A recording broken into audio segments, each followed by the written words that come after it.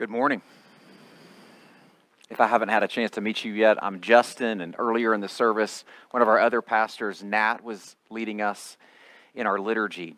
If you have your Bibles with you, open them up to John chapter 5 or follow along in the bulletin in front of you. We are continuing our sermon series in the Gospel of John, and it's entitled, That You Might Believe. I wonder how many of you are familiar with the popular commercial that we see around a lot featuring Captain Obvious. You might catch that commercial. It's advertising some hotel company. But the premise is that there's this man wearing this like officer uniform who states the most obvious things in the room, like, this room is really creepy, or you shouldn't stay here tonight. It's like, thank you, Captain Obvious. And it's a clever commercial that I'm sure you have seen. And when you read this passage in John chapter 5, it might at first glance think that Jesus is kind of asking a Captain Obvious question to a man. See if you can find it out here in just a minute or two. But this question, I want to argue, is absolutely significant and full of meaning, not only for the man in the Bible, but also for all of us here this morning. What does this question have to do with us? And what do we learn about Jesus and why he came? So let's look at John chapter 5, verses 1 through 21. This is the word of God. After this, there was a feast of the Jews, and Jesus went up to Jerusalem. Now there is in Jerusalem by the sheep gate a pool in Aramaic called Bethesda, which means house of mercy, which has 5 roofed colonnades. In these lay a multitude of invalids, blind, lame, and paralyzed. One man was there who had been invalid for 38 years. When Jesus saw him lying there and knew that he had already been there a long time, he said to him, "Do you want to be healed?" The sick man answered him, "Sir, I have no one to put me into the pool when the water is stirred up. And while I'm going, another steps down before me." Jesus said to him, "Get up, take up your bed, and walk." And at once the man was healed. He took up his bed and he walked. Now that day was the Sabbath. That's going to be a really significant word for you to tuck away. That was on the Sabbath. So the Jews said to the man who had been healed, "It is the Sabbath, and it is not lawful for you to take up your bed." But he answered them, "The man who healed me, that man said to me, 'Take up your bed and walk.'" They asked him, "Who is the man who said to you, 'Take up your bed and walk'?" Now the man who had been healed did not know who it was, for Jesus had withdrawn as there was a crowd in the place. Okay, now notice there's a change of scenes. Verse 14, afterward Jesus found him in the temple and said to him, "See, you are well. Sin no more, that nothing worse may happen to you." The man went away and told the Jews that it was Jesus who had healed him. And this was why the Jews were persecuting Jesus, because he was doing these things on the Sabbath. Now listen to what Jesus says. Jesus answered them, "My Father is working until now, and I am working."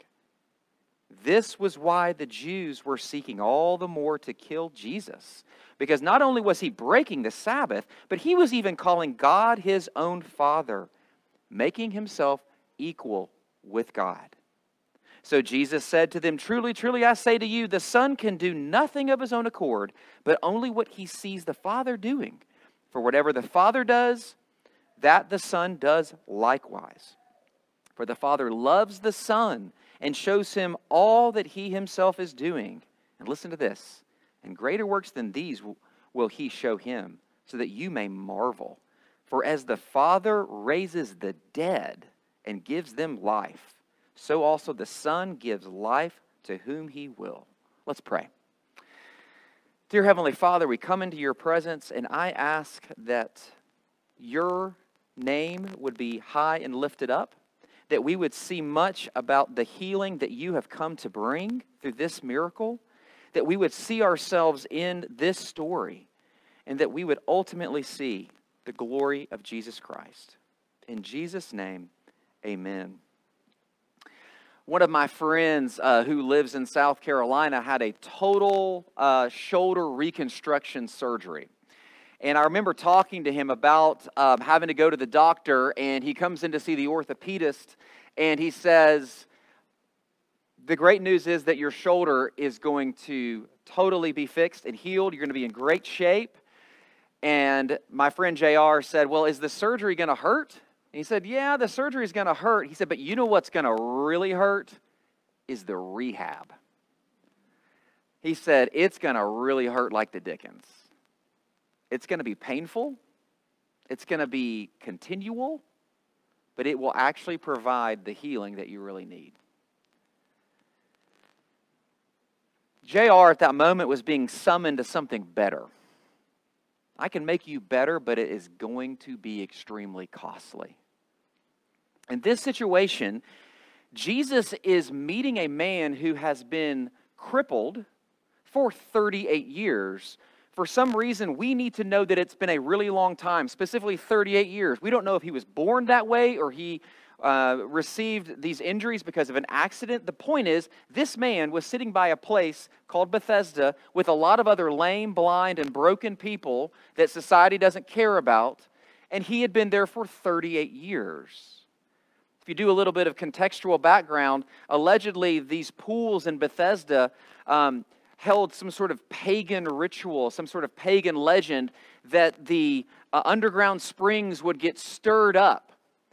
And that if you were the first person into the water, you would be healed of your blindness or your crippledness or your deafness or your dumbness.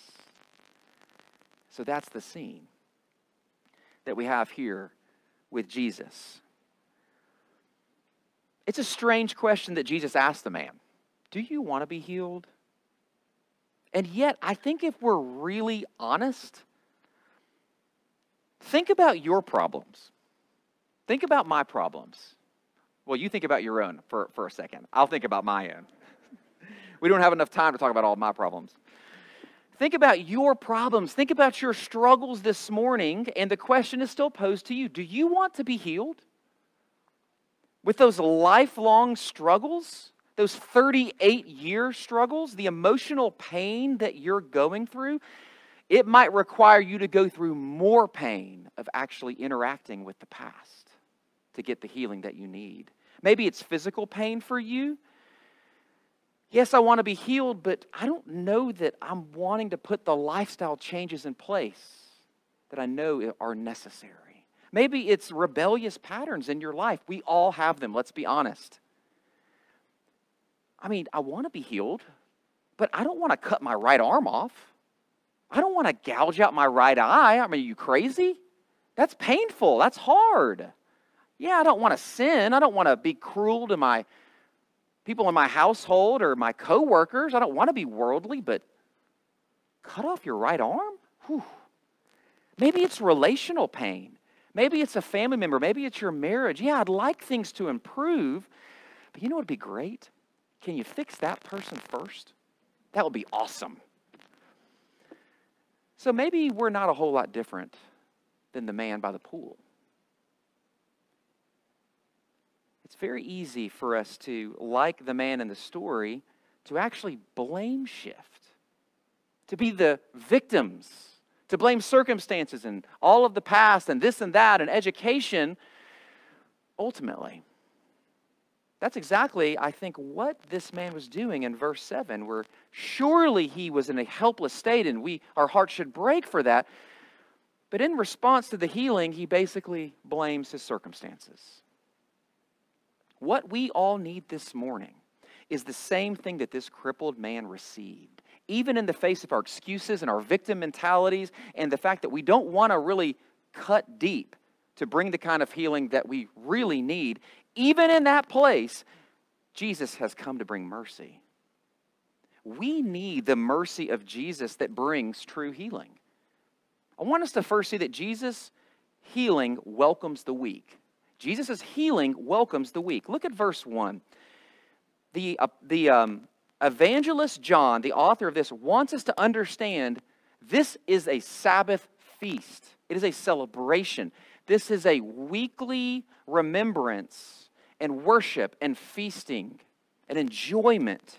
You go to the temple, you pray together, you spend time together. Imagine the greatest Sundays that you've experienced, where you honestly just get outside in nature, you enjoy a good meal, you're not rushing to get through the conversation to another meeting like you are the other 6 days. Instead, you're just resting and enjoying it. Man, those days are so good, aren't they? Just get a little taste of that. You're with your loved ones, your friends, enjoying a nice meal together. That is what Sabbath is all about. It's a feast. But before Jesus can go to the feast to celebrate, he stops off at a place called the House of Mercy. He gets to visit the people who don't get invited and are not welcome at the feast. He visits the invalids,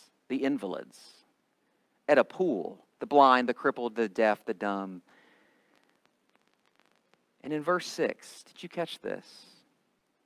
When Jesus saw him lying there and knew that he had been there a long time, he said to him, "Do you want to be healed?" Notice very simply that Jesus cares about the forgotten ones.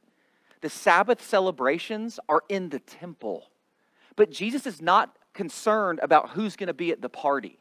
He's not concerned about who he's going to see. He wants to be concerned with who isn't invited and who isn't welcome at the party. And it's these people by the pool. They should have been in the temple being celebrated. They should have worshiped God. But now, because of man-made rules, the Bible never says that the blind and the lame are not welcome in the temple. But they were excluded. They weren't welcomed. Jesus cares about the forgotten ones. For hundreds of years, Jewish leaders had made extra laws keeping the crippled from participating. In Leviticus 21, it clearly teaches that those who are lame and crippled cannot hold the office of priest. But to make sure that you don't break that law, we better not let any people who are broken and weak to come into our house of worship. Do you see how Jesus welcomes the weak?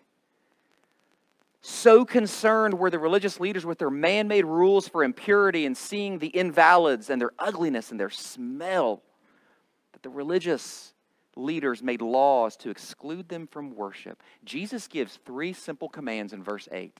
Did you catch them? Get up, take up your mat, and walk. He heals him in his weakness. He heals him in his self-loathing. He heals him in his superstitious about magic of water. Jesus moves toward weak people. And that's good news for every single one of us this morning, is it not? Whatever healing you need this morning, Jesus moves towards you, even through this service. For 2,000 years, the Church of Jesus Christ has seen a supernatural phenomenon. Healed people heal others. When you have received rich mercy, it leads you to share that mercy in all that you do. For 70 years, this church, Grace Presbyterian Church, has been committed to giving God's healing touch to those in need with their finances and their emotional needs, their physical needs. Rockbridge County needs to see tangible evidences of the healing touch of Jesus Christ. That's what this miracle is all about. This is why we are here. This is why we have ministries against sex trafficking, and we support foster families and the rights of the unborn and food scarcity in our county. Because Jesus came to meet our spiritual and our felt needs. We desire to offer tangible expressions of God's mercy to other people as we follow in Jesus' footsteps. But not only as a church, all of you as individuals as well. When you leave this place, when I leave this place, do you have a heart for those who have not yet been welcomed? I've heard a continual encouraging refrain from many of you the last week. It's been this: wow, there sure are a lot of new people and new faces. Guess what? I bet they would love to have a cup of coffee with you at Pronto and for you to get to know them. I bet they would love for you to invite them to go on a walk together and to hear their story. They need your healing touch and your encouragement because we have been healed by Jesus, we can simply offer a conversation, a listening ear. Maybe a guy in your small group you know is struggling. What if in public, at a coffee shop, you physically put your hand on his shoulder and you pray out loud for him? And people think you're a fool. It doesn't matter, because the healing power of Jesus has changed us and is changing this community. Being available, Jesus goes after people who don't deserve him. He came after us. Can you imagine how this man must have felt in this moment of being healed? 38 years? Can you imagine the high fives and chest bumps he must have received from the other, like the blind people and the hurting people that had seen him? He was known in Jerusalem, surely. He was there 38 years. Surely everyone was celebrating him, right? Not everyone. Insert the religious leaders once again. Jesus welcomes the weak. And that welcome to the weak was very intentional, because Jesus, that welcome directly opposed the religious leaders' exclusion. So I want us to see, secondly, Jesus' healing not only welcomes the weak, it also creates confrontation. Returning to those man-made rules, the religious leaders confront the healed man who is carrying his bed on the Sabbath day. And if the religious leaders had any love for God, any love for people, if they actually knew what the Bible said, they would have asked the man, "Who in the world healed you? This is the greatest news ever. I can't believe your legs work. Praise the Lord." And maybe they're weeping and they're hugging and they're embracing him because they're religious leaders. But instead, what do they say? "Who told you to take up your bed?" Do you hear the absurdity in that question? Who told you to take up your bed? They're more concerned about the fact that when you're carrying your bed on the Sabbath day, that's considered work, than the fact that someone has been healed. Do you catch the absolute absurdity? They don't care about the sufferer, the struggler, the weak, and the weary. They care about their man-made rules and protecting them. The fancy word that we use for this is called legalism. Write that word down, legalism. Jesus' healing confronts the legalist. And I hate to break it to you, we are all legalists. Just pick your stump speech. Pick your hot topic. Pick your pet project. We are all legalists in our hearts, if we're not really, really mindful. Legalism is one of the biggest ways that we obscure Jesus' welcome to the weak. Legalism is too common in our American churches and is characterized by that judgmental spirit that we have for people who are frankly in a different place than us spiritually speaking. Maybe they have a different sin pattern. Maybe they have a struggle that you really can't relate with. Maybe they're experiencing a temptation that you've never experienced. Legalism carries a belittling tone or a cutting glance toward the other. Oftentimes, legalism is manifested with a specific man-made reclassification of sins, some that are bad and some that are really bad. So we might give a pass to the person in our small group or in our teaching fellowship who's struggling with workaholism or false humility. Those are, I totally get that. Those are respectable sins. But we'll look with suspicion at the one who's honest enough to say, "I struggle with lust every single day, and I love Jesus." Ooh, that's a little messy. I don't want to get into that story. Or the person who confesses, "I struggle with gluttony. I can't stop eating, and I'm numbing myself with that rather than loving Jesus." Ooh, I can't relate to that. That seems weird. We reclassify levels of sin. When we create a sin hierarchy, we have fallen into the legalism ditch. But also we create righteousness hierarchies too, and it's devilish legalism. When we measure ourselves and others by how much we volunteer at the church, "I'm the only one who does anything around here," or how much we give to the church, or how much we work for God, or how well behaved our children are, or how well behaved our grandchildren are. We become legalists by creating righteousness hierarchies. Some of us fall into legalism by thinking it is more biblical, perhaps, to put your kids in public school because that is an opportunity for evangelism. And then our other brothers say it is more biblical to homeschool and put your kids in Christian school because that way they can be discipled. We all have our proof texts, don't we? It's righteousness hierarchy. Some of us could actually fall into legalism by enshrining one particular political party as the real Christian party. The lie of legalism is that if we are healthy, wealthy, and wise, then we must surely have a leg up on the other people over there, right? Be careful. Behind the evils of legalism is justifying ourselves before God and other people, measuring ourselves against others so that we can get a leg up before God and others. It denies God's welcome to the weak. It denies the mercy that we have received. It denies the grace to the people around us who most need it because we look past them, because they are invalids. They are different. They are the other. And those are the exact people that Jesus would welcome. The religious leaders wanted rules, not grace. They wanted merit, not mercy. They wanted to do it themselves.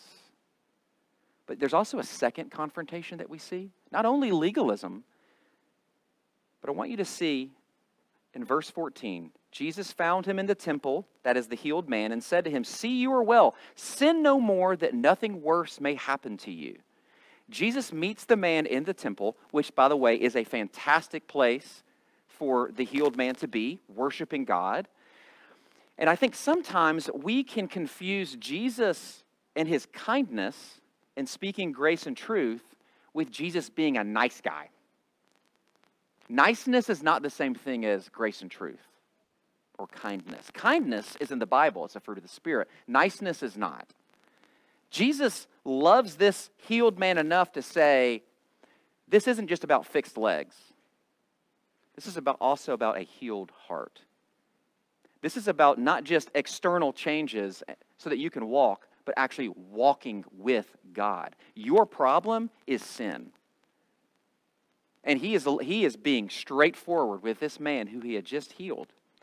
So Jesus' healing not only confronts legalism, it also confronts our crippled hearts.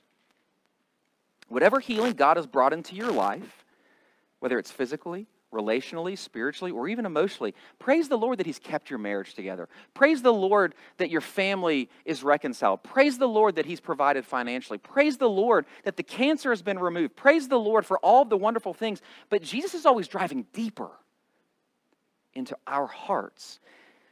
When I talk about heart, you're going to hear me talk about this a lot, Sunday after Sunday. Don't just think Valentine's Day or feelings and emotions.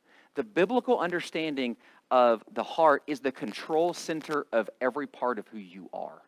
It is your thoughts, your dreams, your hopes, your feelings, all wrapped together. It is the seat of your affections and longings and desires. And Jesus will stop at nothing to have all of you and all of me. He wants us to say no, friends, to our sin. He wants us to say no to our cattiness and our touchiness and our insecurity and our indiscretions and our careless words, and to say yes to righteousness and mercy and love toward people. To pursue holiness out of love for God and others. The most important healing that God brings to every single human being is our internal renewal by the Holy Spirit. One of the key components of this spiritual renewal is called repentance, which is turning away or saying no to that vice, that sin pattern, that destructive behavior, that gruesome thought. Sin no more, Jesus says. You are healed, so now fight. I think those marching orders are still in order for all of us this morning who would say, I'm trusting in Jesus. You are not a victim of your circumstances. If you are a new creation in Christ, we can, in response to the gospel, fight.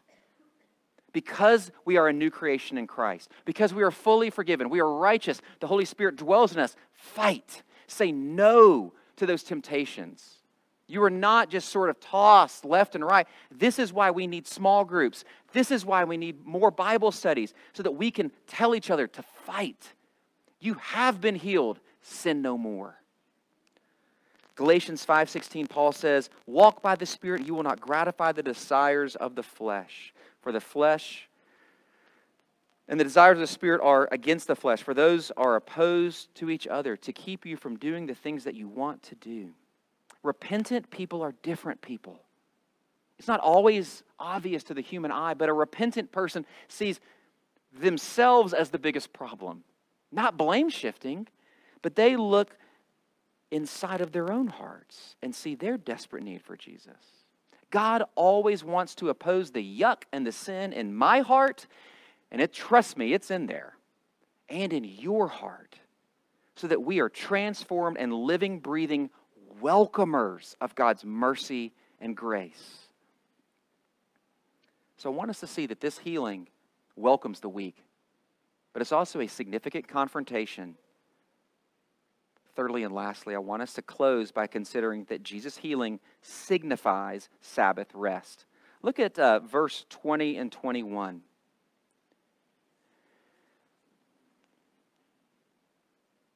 And greater works than these will he show him, so that you may marvel. For as the Father raises the dead and gives them life, so also the Son gives life to whom he will. We don't just need a healed humanity. We need a resurrected humanity, raising the dead. Why would Jesus only heal one man? Because that healing points toward a greater healing. There were lots of crippled and blind and lame people at the pool of House of Mercy. But he chose this one man to point forward toward new creation, to a deeper rest, a deeper healing, a fuller Sabbath. We don't just need fixed legs and fixed relationships and fixed emotions. We need legs and emotions and relationships that will make much of Jesus and his kingdom. Verse 28, which is not printed out, I'm just going to read it to you. Listen to what this says. Do not marvel at this, for an hour is coming when all who are in the tombs will hear his voice and come out. Those who have done good to the resurrection of life, and those who have done evil to the resurrection of judgment. Do you recognize that phrase, the hour? There's a sense that this Sabbath rest, this fullness is something that's really delightful. We're excited about not having these struggles and disease and death having the final word, but it's also very disturbing. Because death is the unavoidable freight train, no matter how hard that we are trying to push that back in all of our industries and the workout communities, like our bodies are decaying and death is coming. For sure. Death is that unavoidable freight train, and we cannot stop it, but God promises to bring a final and full resurrection one day. This is the irony of John 5. The legalists were so obsessed with man-made rules, they had no room to care for the people who needed that Sabbath rest the most. And yet Jesus is different. Loved by the Father, equal with God himself, and therefore at work on the Sabbath, bringing healing to both body and soul. Notice that this healing work is culminated with Jesus' hour. Over and over again, I've said in John's Gospel, the hour of glory, Jesus is referring to his moment of crucifixion. In verse 25, an hour is coming and is now here when the dead will hear the voice of the Son of God, and those who hear will live. Verse 28 again, do not marvel, for an hour is coming when all who are in the tombs will remember his voice. Remember that Jesus' crucifixion took place just before Sabbath. Eager to begin their Sabbath feasting, they also made man-made rules, wanting Jesus, this alleged blasphemer, dead and out of the picture. They wanted his body cleared away. They did not want blood or death or anything disgusting to disturb their feasts and their traditions. Like the multitude of invalids, they wanted this poor and weak Galilean Messiah out of sight and out of mind. The confrontation was complete. The Messiah was dead and buried and out of the picture. Now they could get back to their normal lives. Under their nose, the true Sabbath rest was beginning. But it would be incredibly costly. Remember that on the cross of Calvary, intentionally, Jesus wore nothing. Can you imagine the shame and ridicule and humiliation of public crucifixion, being nailed to a wood, two pieces of wood, having nothing to protect you, nothing to cover you, wearing nothing except for one thing? He wore a crown of thorns. Throughout the scriptures, particularly in Genesis, one of the symbols of the curse of the fall is thorns and thistles. Jesus wore the curse of the fall on the cross of Calvary. He wore that curse for you and for me. He wore it for the invalids, for the sick, the lame, the broken, the diseased. He wore it for the strugglers, for the weak, for the people who desperately need rescue.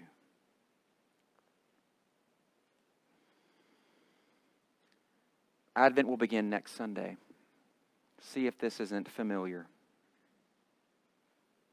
No more let sins and sorrows grow, nor thorns infest the ground. He came to make his blessings flow far as the curse is found. Jesus didn't just come to forgive you of your sins so that you can live the life that you've always dreamed of. Jesus came to bring you new life and new creation. He came to remove the curse of the fall. He came to take all of the sickness and death and sorrow in on himself to bring new creation.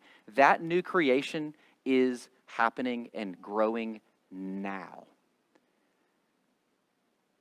But yet we are still waiting the full reality of that kingdom, the full reality of that new creation as we await Jesus' second advent, where he will usher in the new heavens and the new earth, a resurrected creation with resurrection bodies like Jesus's. And that will be eternity. No sickness, no crippled, no disease, no dementia, no death. This is why we gather every Sunday, to remind ourselves that the curse has been broken, that when Jesus came out of that tomb on Resurrection Sunday, nothing could hold him back. And all of us need to be reminded again of that. If you are here this morning and you don't know if you really believe in Jesus, I challenge you, look at the claim that Jesus is making. He says he is equal with God. He did not claim to be a teacher alone. What do you think about that? For those of you like me who want to follow Jesus and struggle, I struggle to love people around me. I want to love in my own power. Look to Jesus. Receive his healing touch again. And know that whatever you are struggling with, whatever limp you're bringing into this morning, bring it to Jesus.